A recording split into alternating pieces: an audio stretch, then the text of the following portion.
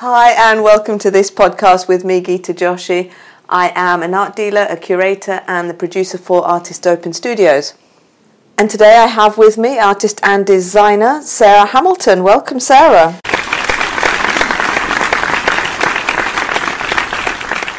Thank you very much, Geeta.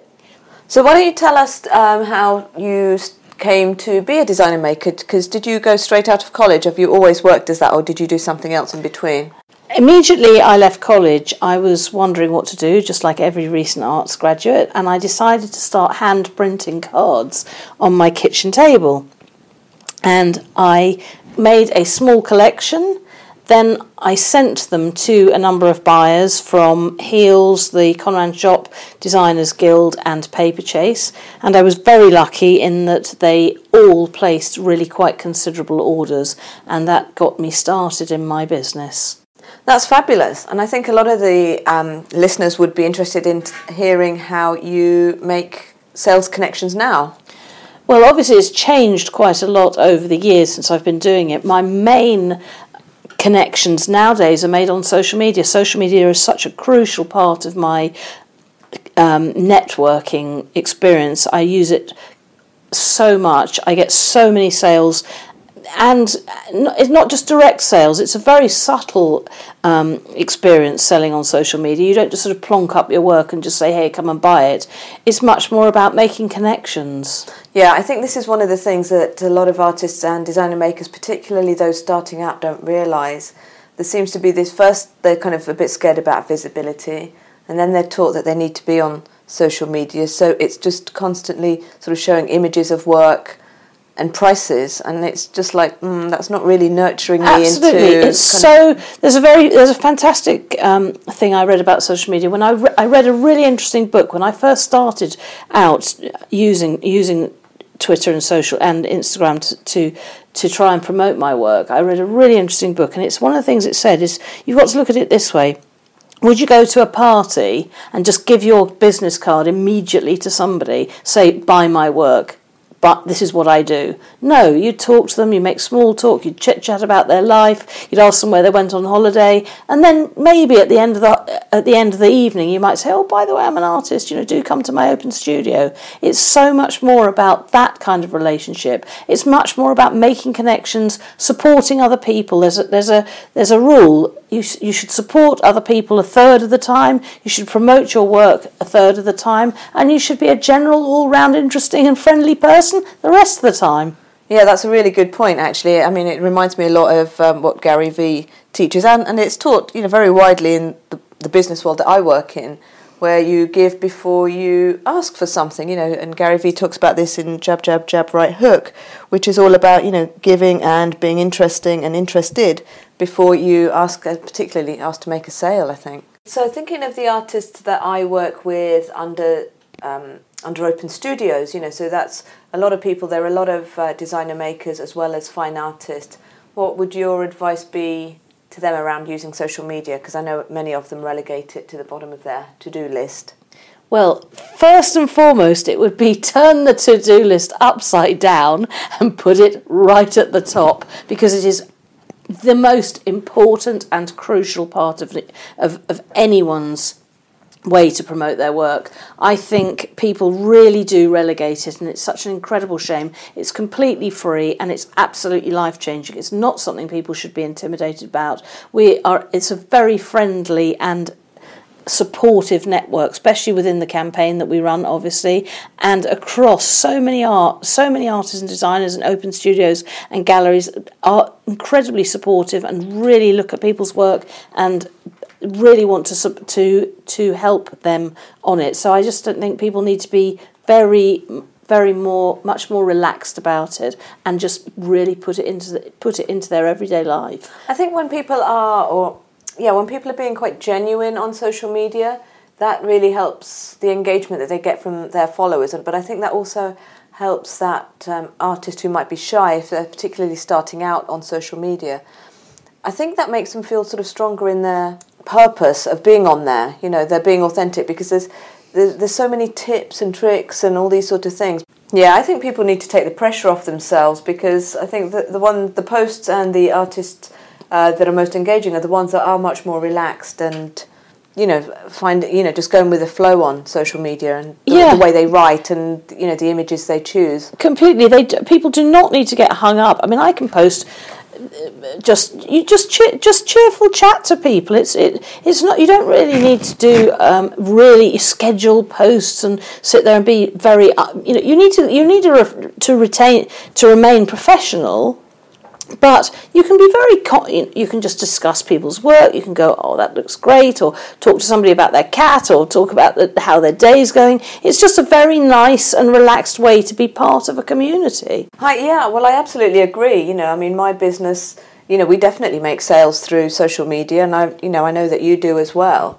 I think one of the things that a lot of people overlook is actually the bonuses that come with their visibility. It's not just the direct sales, but in the case of going back to the story where you were selling to Heels and the Conran shop, I think people today have different opportunities of getting in front of major stores and retailers and stockists by taking ownership of building their own audience themselves, so that once a buyer goes looking for them, they've already, they can see there's actual social proof that absolutely the work is. You're so right, Geeta. You're so right. This is one of the very very important example. So I just recently wrote a book. When I went to the publishers with the proposal, they looked at my social media. They looked to see if I was somebody who was prepared to put myself out there. They want to ultimately they want to sell my book. If they think I'm not somebody who's going to promote it or be part of it, or I don't have a following, they're going to be less interested in it. So everybody needs to think, if people are doing exhibitions and they're choosing 20 people to be in the exhibitions, if 19 of them are really massively into social media and there's one person who's sitting there who hasn't even got a Twitter account, people are not going to be thinking that those people are going to be people that are going to bring people into that exhibition. And ultimately, if you're putting on an exhibition, you want people to come to it. Obviously, Geeta, you curate exhibitions. How important is a social media presence of the artists you might consider you exhibiting? When I receive submissions, I do look at, I look them up online, so that's a combination of their website, and wherever else they're visible. So sometimes they'll send me links to like a portfolio online marketplace like Saatchi Online or something that they're looking at. So I kind of look them up. It's true. Yeah, we do the research, and that also includes social media. And now I do use social media quite a bit, and I use my mailing list, and we have lots of ways of reaching new people as well as our regular buyers and collectors. So what that means is when I'm looking at artists, if somebody already has a social media presence, then they understand, how that works, what it does for them, that they're bringing an audience to complement mine. So yeah, I do look at that. And I think a lot of buyers, going back to what you were saying about approaching the stores back in the day, I think a lot of buyers will be doing that as well. But I think, pretty much anybody that you're looking to do business with, whether it's a curator, an art dealer, whether it's for representation or a one-off exhibition, or, to be stocked in their stores. Yeah, I think it's, totally feasible that everybody is looking at how active you are on social media and how engaged you are in promoting your work and how consistently as well. And it's not about judging. It's not a question of saying, are you really, really good, or is somebody, it's not about whether you're good or anything like that. It's just about whether you look like somebody who's passionately involved in it. Yeah, I agree. It's are you going to be somebody who's going to collaborate with the gallery owner? Are you going to be somebody who's going to help the shop owner say, my work is stocked in this shop, because they want your customers to go to their shops. It really is a collaboration between you, the artist, and the shop or promoter. I agree. And I think also, collaborating with other artists, whether if it's in an exhibition, then there's like that cross promotion that happens. You build your own network as well that way. But also again with the stockists for designer makers and crafters, it's the same thing, right? Promoting other brands that are on social media but that are perhaps stocked by that retailer as well, and building your sort of network and peer group that way. Yeah, so I hope that we have convinced you to get your Twitter, get your book out and read all about it. There's so much online that you can read how to build your network. There's endless tips and advice. So can I talk about one thing that I like to see on artists' Instagram particularly? I like to see studio shots, and I like to see the maker space, and sometimes pictures of the artist as well.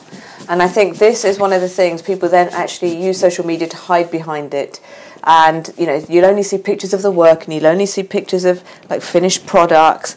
And for me, that's not giving me the full story. That's fine if you're a brand and that is all you want, that is all you're doing.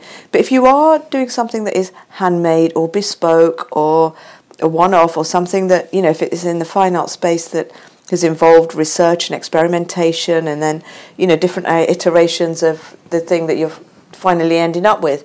I really like to see the evolution of that told in pictures. Yeah. That's not just like a story and it's not a video. It's just, it might be a bunch of pictures over 2 months or whatever it is.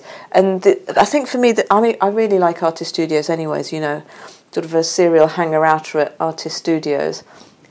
You're absolutely right that some of the most popular Instagram accounts are people who talk about the process and they share their processes. I mean, I'm quite guilty because I tend to often just put the finished products and put finished designs and drawings up, but I am going to make a concerted effort to engage people in the process, because actually the process is really important. I do a lot of work to get to those, and that's the story I tell at exhibitions. So I should. Yeah. So being able to tell that in, on Instagram, for example, in pictures or something would be really nice.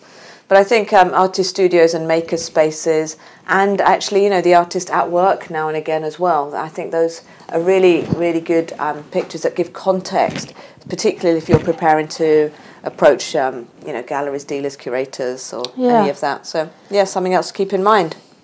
I'm often asked by artists and designers what platform is the most successful or important for them to be on, and I have my own views on this, but I'd be fascinated to hear yours, Geeta. So is that, you mean social media platforms? Which one to use?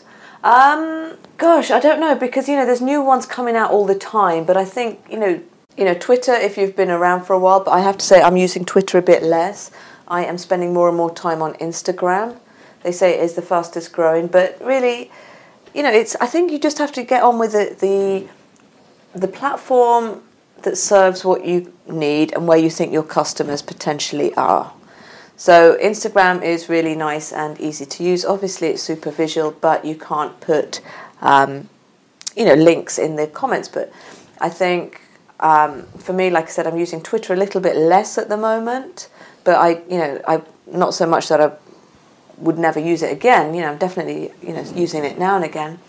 I think Facebook for me is, I still like Facebook. I think it is obviously the biggest.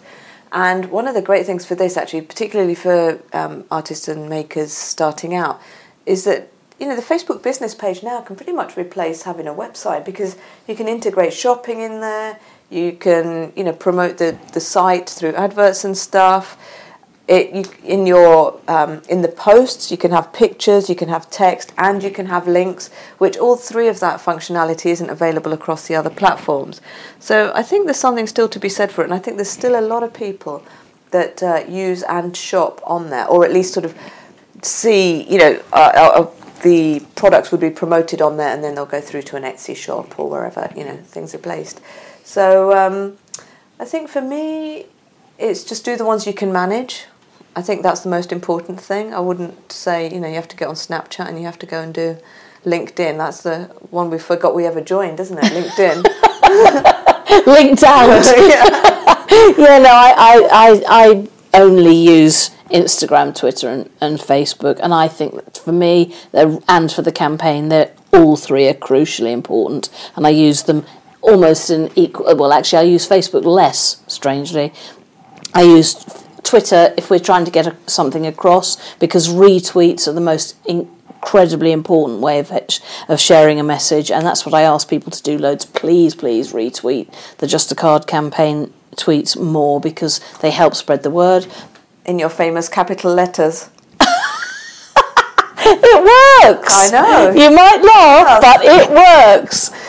So but Instagram is fantastic because you can write longer posts. Yeah, I know you've got the 280 characters now, but it's not the same, and it's lovely to have we're obviously visual people, so using images is really important. But for me, I just think both are really important. Yeah.